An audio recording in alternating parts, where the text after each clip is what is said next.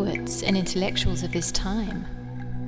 The innovative minds, the intelligentsia, those that are breaking down the barriers and choosing a bohemian existence, escaping from dreary suburban ideals and materialistic death traps.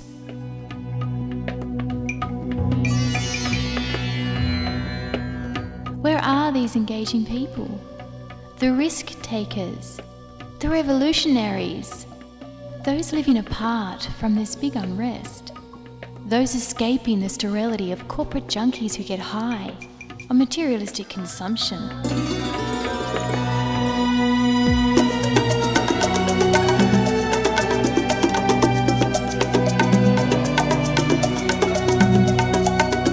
Welcome to the Bohemian Beat, where we will journey beyond the horizon and find the artist living on the edge, going down into the murky waters of their very existence, where these brave souls have re-emerged with art that is challenging, original, and brutal.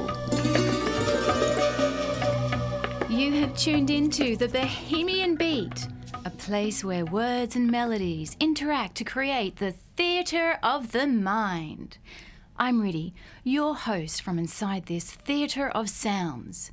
And today, I dare you to taste your humanity through the heart of the poet, whose gift of words and melodies will cure your insanity. This is no easy road, for words have been hijacked, melodies denied. Can culture and language survive? I say listen, they are still here. Listen with your heart and you will hear.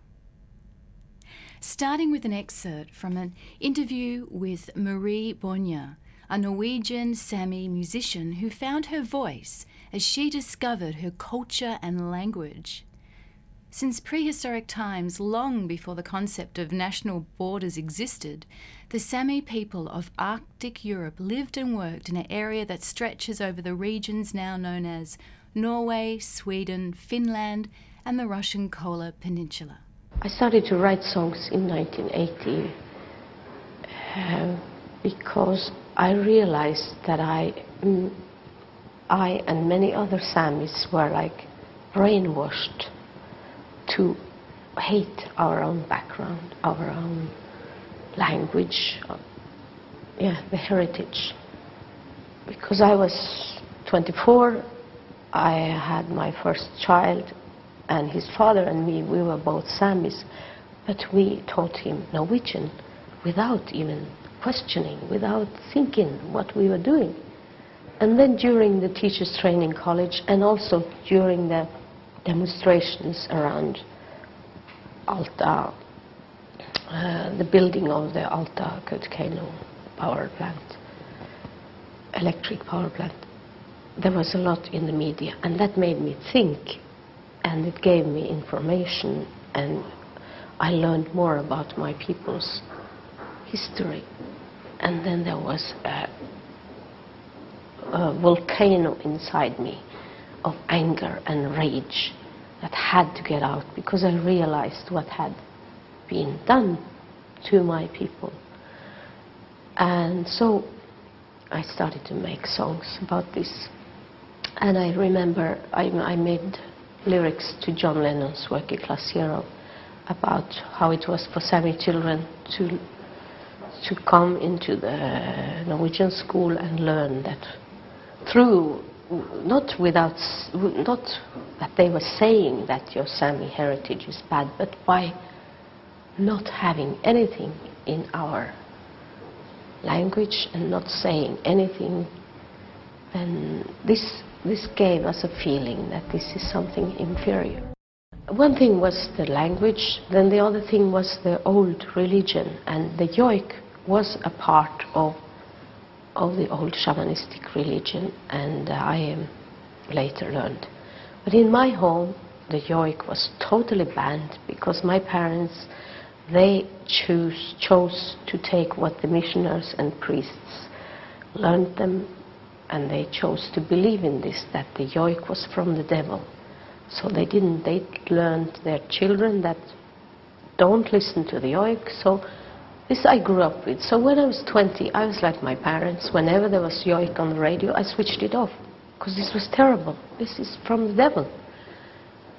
So when I started to realize and wake up from all this, there were just so many angry songs that had to get up.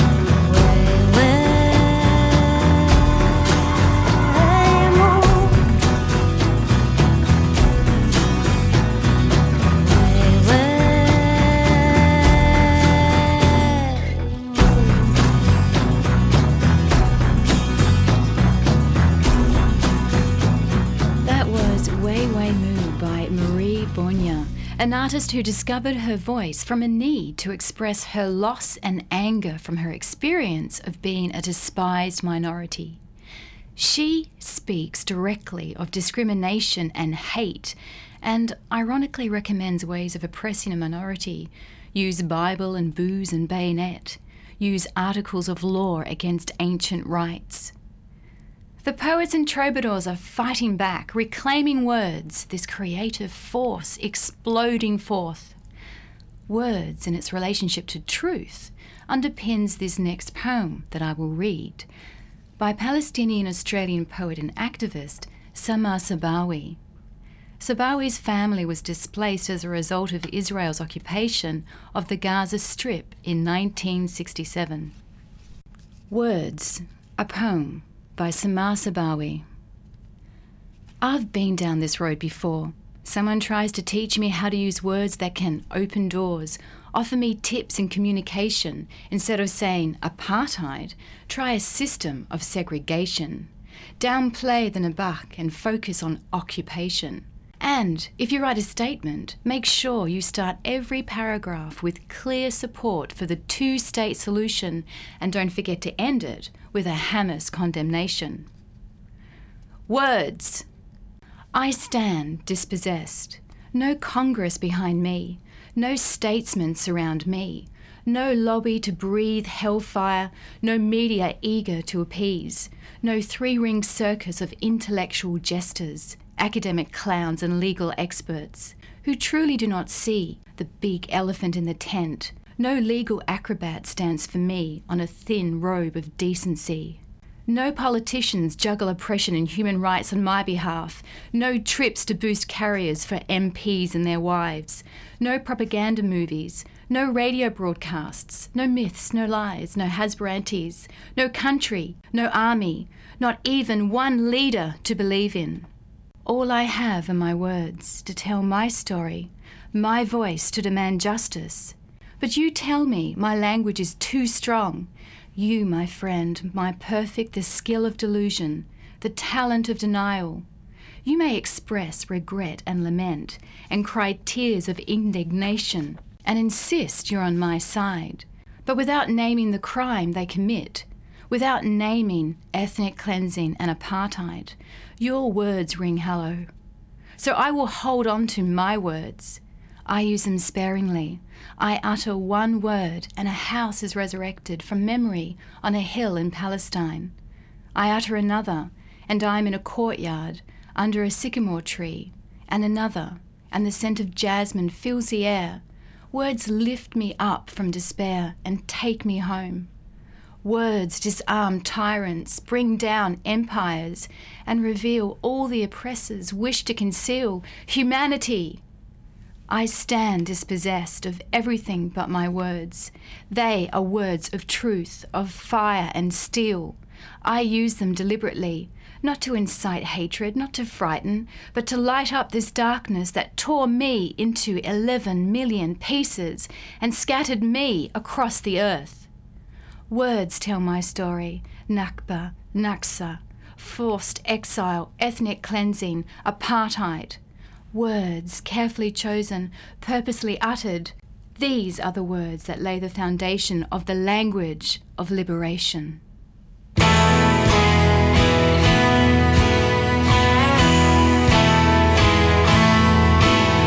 Standing at the checkpoint, you were coming home from work. Our eyes met, we laughed about how the soldiers talked. A smile of quiet dignity in that cage of shame, determination in your eyes I might never see again. And I let my heart in Palestine.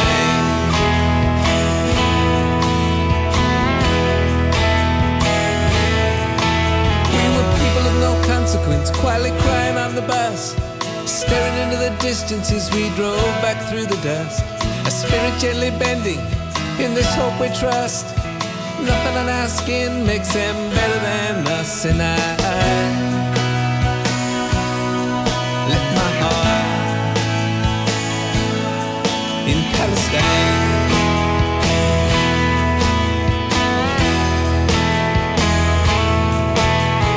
Dark and falling gently in the soft light of the dusk, as the setting sun reflected off the dome of the rock.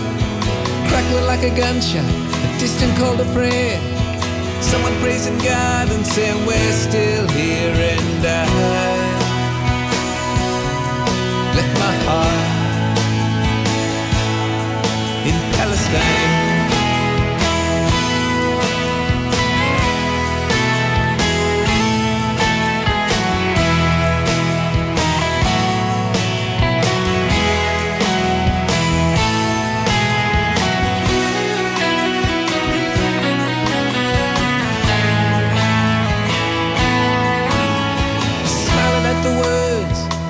Upon the wall, standing in its shadow, dreaming of its fall. Our hopes met like thunder, in our arms entwined, cradling the stories of those we leave behind. And I left my heart, and I left my heart in Palestine. In Palestine, in Palestine, in Palestine. You are listening to the Bohemian Beat, produced at Bay FM in Byron Bay and heard nationally across the Community Radio Network. We just heard Phil Monsieur with I Left My Heart in Palestine, and before that a poem by Samah Sabawi called Words, a poem. And in the near future, the Bohemian Beat will be featuring Samah Sabawi, and I am really excited by this, as she is a true poet of action, a writer, political analyst, human rights advocate, commentator, author and playwright, actively working towards a more just and better future. This next poet played a formidable role in the second wave of the Native American Renaissance. Joy Harjo, a Native American poet, musician and author born in 1951.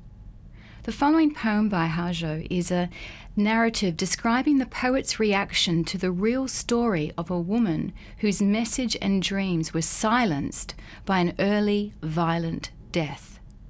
The woman, Anime Picto Akwash, was a 30-year-old Native activist from Nova Scotia, murdered in 1975 by either the FBI or by senior members of the American Indian Movement. The poem is called For Anime Picto Akwash, whose spirit is present here and in the dappled stars. For we remember the story and must tell it again, so we may all live.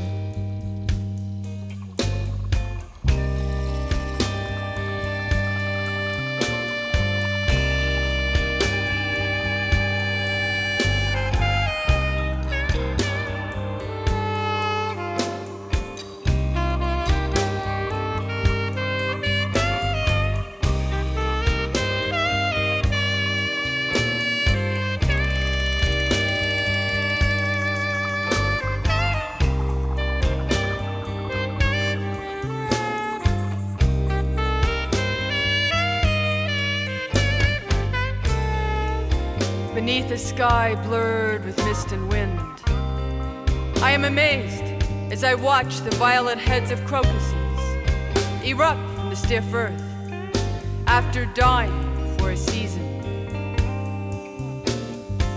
As I have watched my own dark head appear each morning after entering the next world to come back to this one, amazed.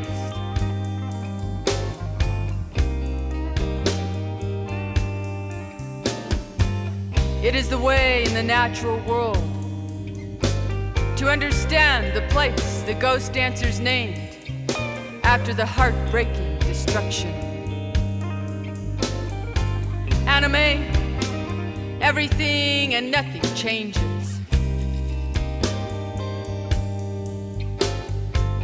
You are the shimmering young woman who found her voice when you were warned to be silent or have your body cut away from you like an elegant weed. You are the one whose spirit is present in the dappled stars. They prance and lope like colored horses, who stay with us through the streets of these steely cities. And I have seen them nuzzling the frozen bodies of tattered drunks on the corner. This morning, when the last star is dimming and the buses grind toward the middle of the city, I know it is 10 years since they buried you. The second time in Lakota, a language that could free you. I heard about it in Oklahoma or New Mexico, how the wind howled and pulled everything down with a righteous anger. It was the women who told me, and we understood wordlessly the right meaning of your murder.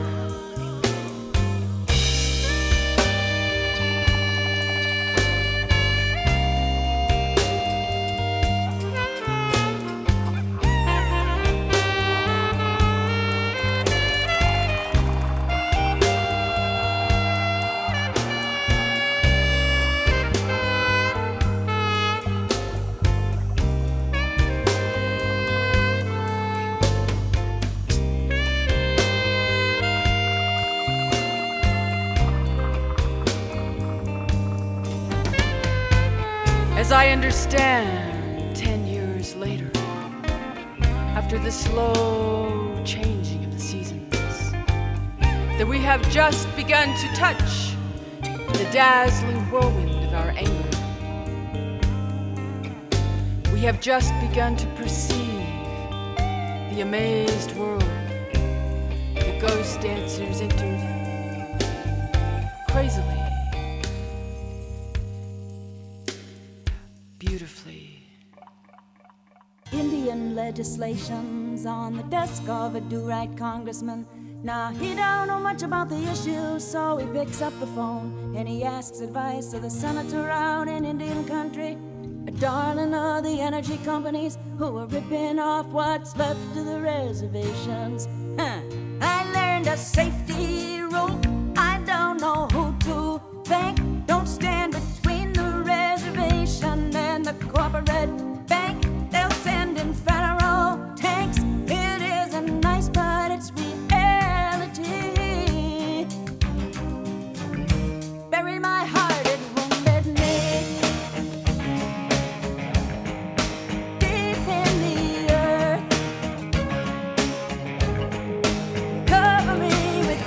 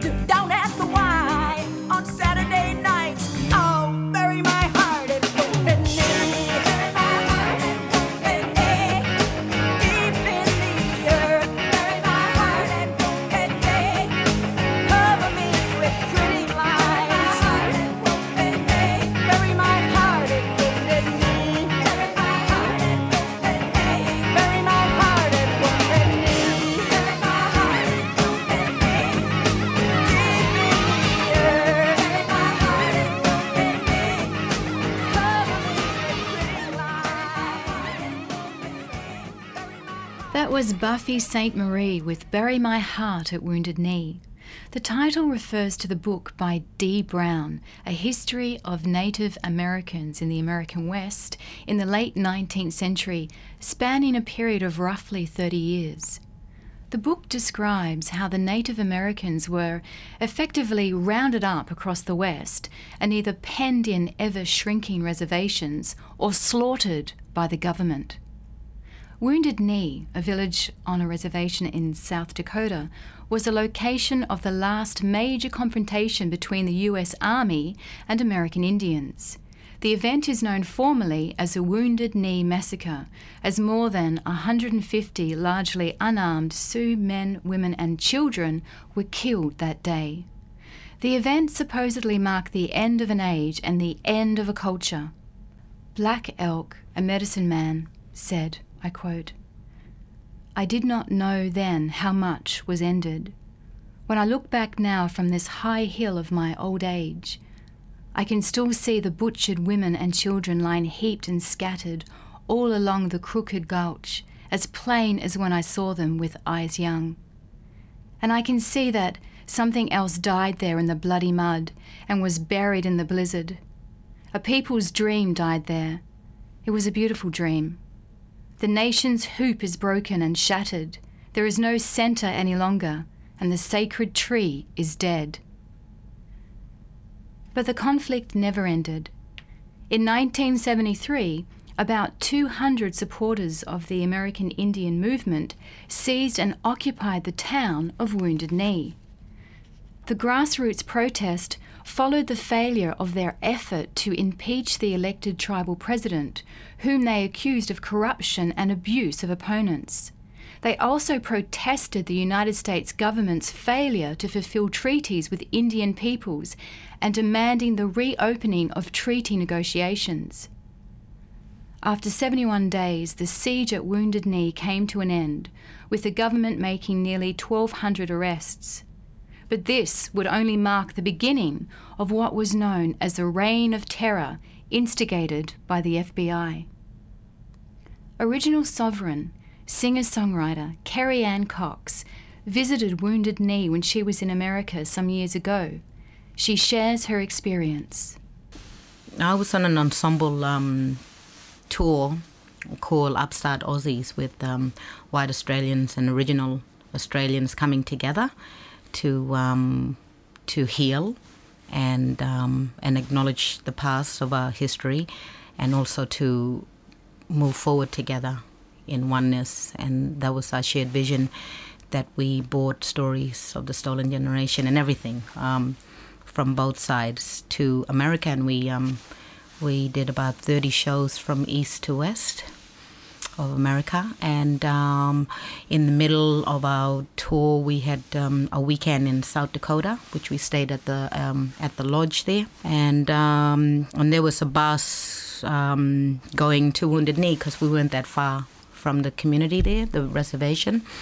And so I jumped on it. I said, I'm going on this bus. I'd like to really understand the people and what happened here and the impact, because this is my story too.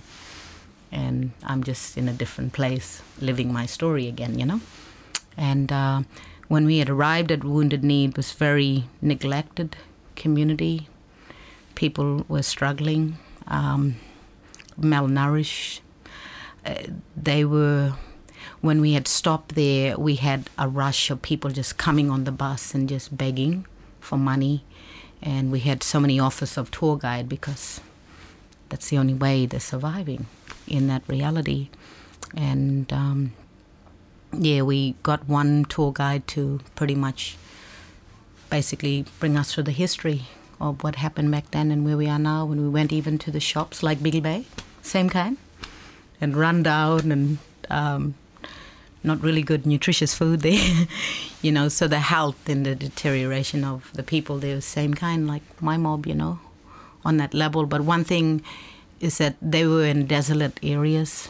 There was a difference between home in the Kimberley compared to South Dakota, which is very desolate and a hard country to really grow stuff.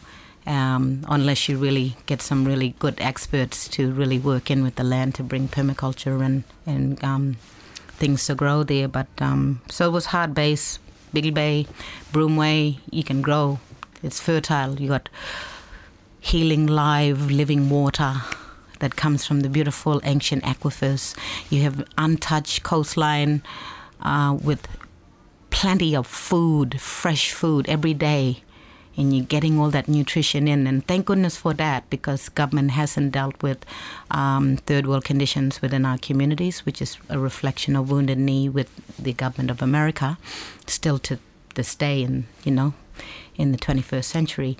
And pretty much we're lucky that we can, that our mob can still go and get a feed, when the land is still functioning and abundant. But you can see the pressures of just the tourism boom and the impact of Western living, monoculture too, within our own people, and what we've done to put pressure on the country as well, and that the children forget about the law and culture and the practices of within the land and the sea. So when they lose all that, then you grab too much food, or you do overkill, and we want to restore that, because it creates a balance and it's respecting all things on earth on that level. So for me, the I think one thing I'm concerned about, but we can deal with that, is the fact that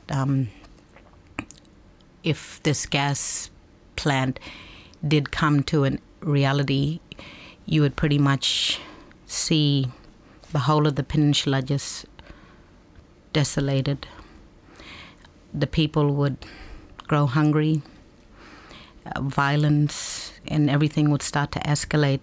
And I've already started to just bring order back in with just, with your basic essential services being met, and still we have the food that gives us function and spirit and life. But to have all that eradicated, your food, your access to that, and the destruction of the beautiful fertile land to create food rather than getting it shipped in, is going to be really hard for the people to live there. And people are going to die. People are going to fall sick quicker.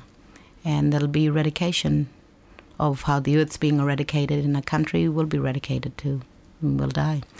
And as my dad said, we'll just be like cattle right now. Not respected, considered, and just pushed here, there, and everywhere.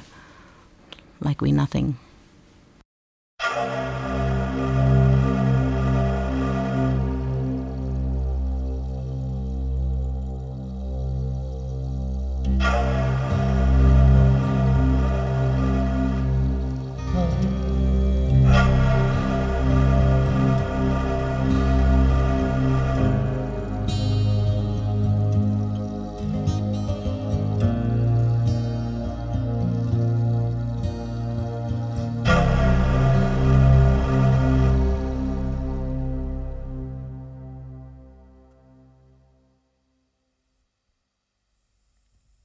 Not satisfied with half the world, we sailed into the sun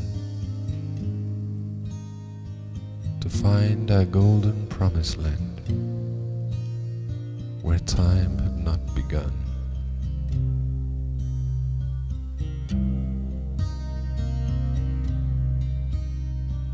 We sowed the seeds of prophecy to justify our needs, and sanctified our newfound land with ornamental beads.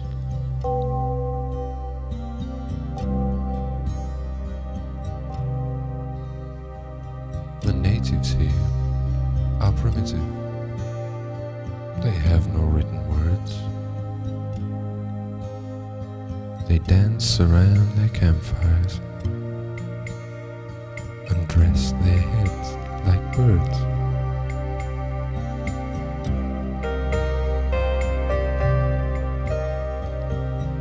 We've tried to make them civilized. We gave them Christian names, but they just live like buffalo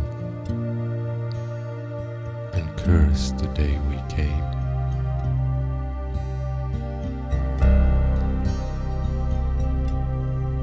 he said, bury my heart on the high plains, so my spirit can be free. Scatter my ashes on the battlefield at a place called Wounded Knee.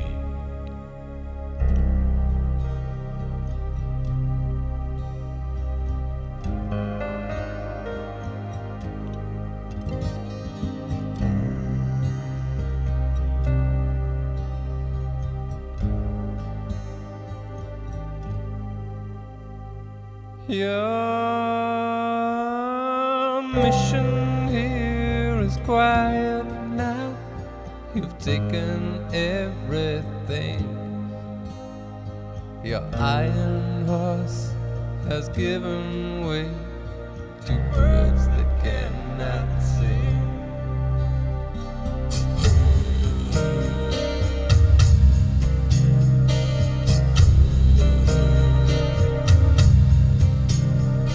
You overkill our hunting grounds and lay our land to waste to feed your hungry war machine, so foolish in your haste.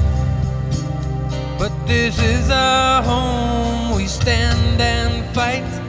The savage has no voice. The powder rivers run with blood, no greater sacrifice. Nothing lasts for very long but eternity itself.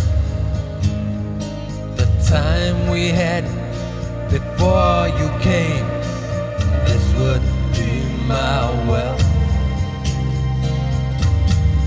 And he said, bury my heart on the high plains, so my spirit can be free. Scatter my ashes on the battlefield at a place called Wounded Knee.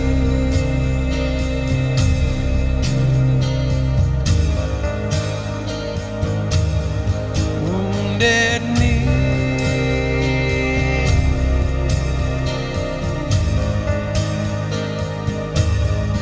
He said, bury my heart on the high plains, so my spirit can be free.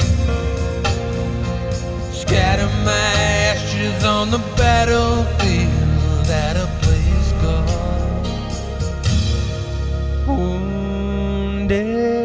Wounded Knee.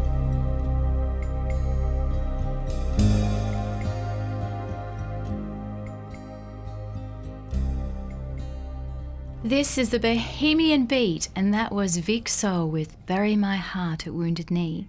And before that, Kerrianne Cox, Noongar woman from the Kimberley region of Western Australia, singer-songwriter, law woman, and one of the key spokesperson for the sovereignty movement, sharing her experiences at Wounded Knee. And let's return to that interview. You think the battle's ended because that was one of the biggest battles there. The battle hasn't ended. The battle's continuing, because if it ended, there'd be functioning people and a functionable community. But it's not, you know. So that's just that's illusion. That's a lie, you know, on that level. It's like Mabo, the native title. We think we've got justice within that stand, within native title, but all we got was just tricked again by the lies of the native title process, where pretty much when you sign, native title is pretty much just there to re-establish possession of the whole continent to the crown. And it was fabrication of Mabo's council to trick him into that. The unjust process of the very fact is that, you know what happened in the history, we got taken off our lands, we got moved around, we're part of the stolen generation. A lot of our people got shot and died of disease and, mixed up. And then the first process of native title to even get it, to get your land back, to get a determination in the courts, is that you have to prove your ongoing connection to country and culture. So how can that be just and right? It's unfair. It is a bad protest. We don't need no title from you because we are the title of this land, and the land is us. And no paper can establish that. Well, we go back to the beginning, in where the laws were founded from, in which we were given the earth from. We were given the earth by the divine and by our Mother Earth. That is our sovereign right as human beings. And this is our home, and it's our only home. And we all have a right to stand up for our home.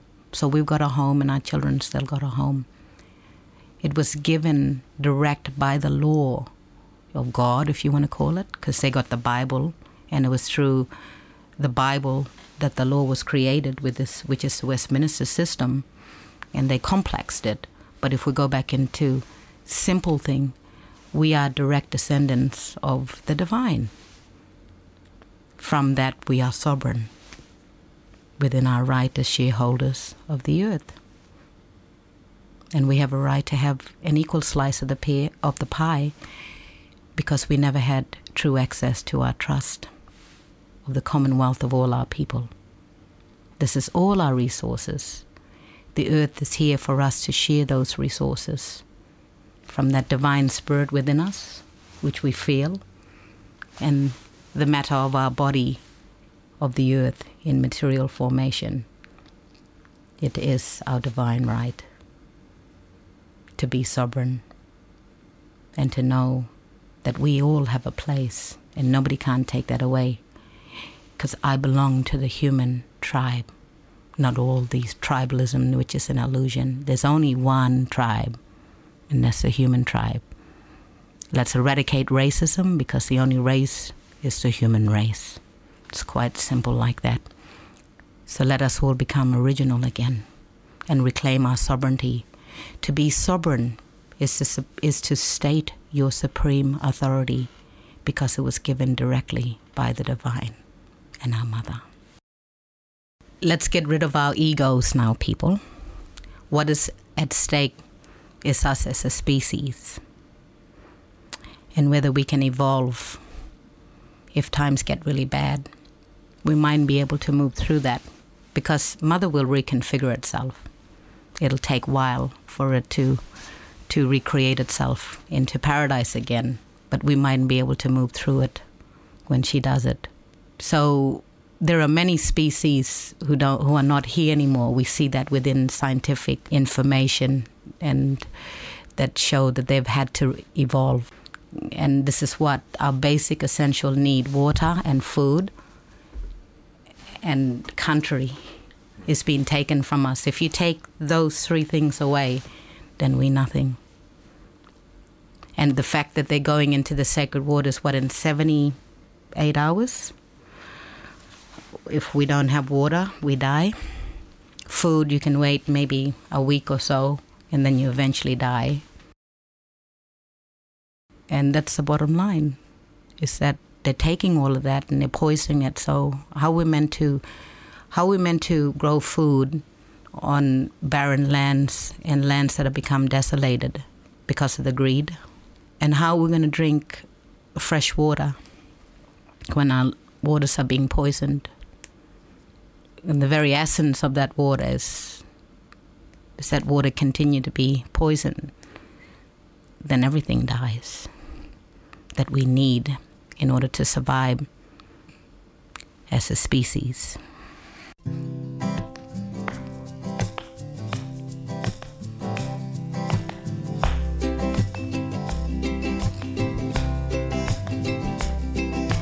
Bush tucker is good for your health.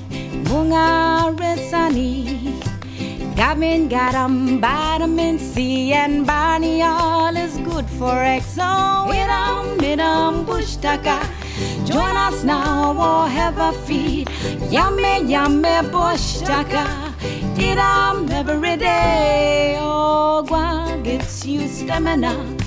Jalgamalga is good for coals. Gradyat full of proteins. Ramagnarka vegetables, so we bush daka. Join us now, oh, have a feed. Yummy, yummy bush daka. Eat 'em every day. Oh, bush daka is good for your health. Munga risane. Bush daka is good for your health. Munga risane. Bush daka is good for your health. Munga risane. Bush daka is good for your health. Munga risane. So bush daka. Join us now, oh, have a feed. Yummy, yummy bush daka. Eat 'em every day. Oh, bush daka is good for your health. Munga risane. Bush daka is good for your health. Munga risane. Bush daka is good for your health. Munga risane. Bush daka is good for your health. Munga risane. You are listening to the Bohemian Beat, brought to you via the Community Radio Network. That was Kerrianne Cox with Bush Tucker. And before that, Kerrianne sharing her experience of visiting Wounded Knee and her deep concerns for the devastation to her own country in the Kimberley under threat of massive industrialisation, the world's biggest gas plant to be built on one of the last great wilderness regions on this planet. This next piece is from the DVD Old Country, New Country, in which Bardi man Albert Wiggan tells of the rugged and ancient beauty of the Kimberley.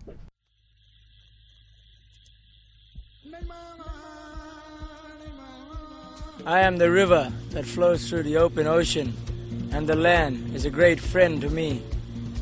I am the eagle that soars through the open sky, and I am the knowledge of all the trees.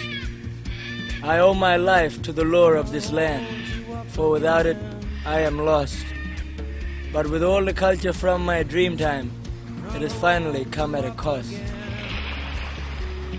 This is a song and a story about my people and what it means to me, about how we see ourselves on this land, if it's the desert or the sea, if it's all the rugged ranges and all the valleys near and far. One thing's for sure, and I'm proud to say, this country is who we are.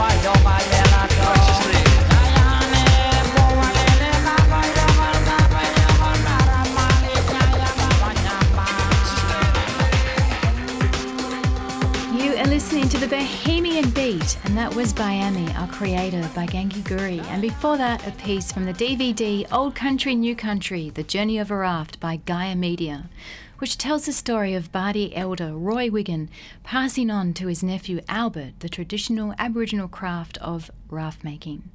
That is all we have time for today. I hope you've enjoyed the show, and make sure you tune in again next week for more poetry and music. And we will end with a piece from Four Medicines, The Secrets of Native American Balanced Living, called The Creator. Thank you for joining me on the Bohemian Beat. I'm Riddhi.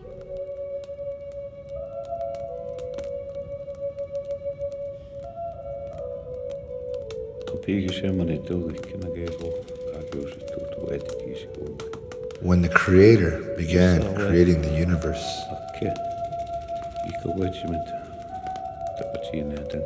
the earth was asked if it was willing to give life. When the earth agreed, the Creator took seeds and began planting the garden.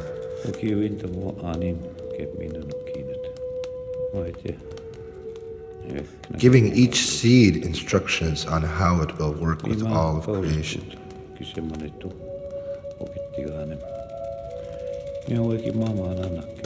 This was when Creator's garden was made.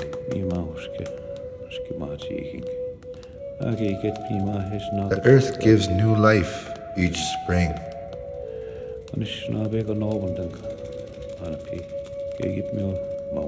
The medicine is watched by the Anishinaabe.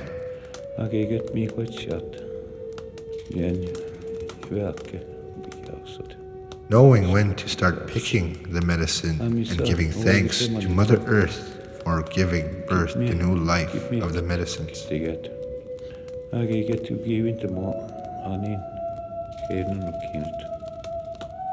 There are different medicines for the different sicknesses of the Anishinaabe.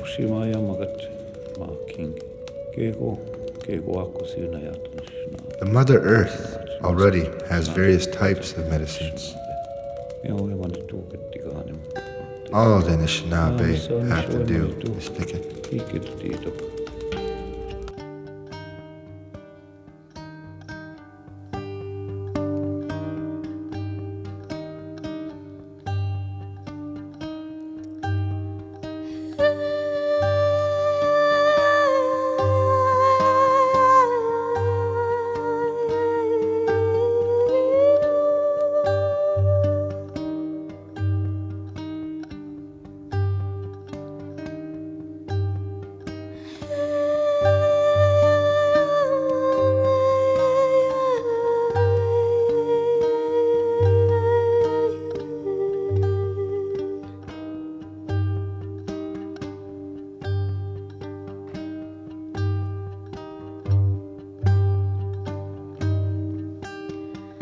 Thinking about where we come from, thinking about how far we've gone, thinking about how far we've come.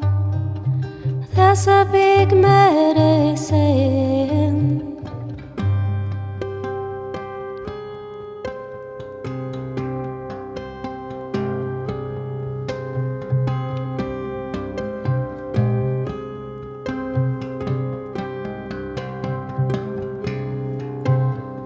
There's a wild melody, there's a million harmonies, there's a note with everyone, there's a big medicine.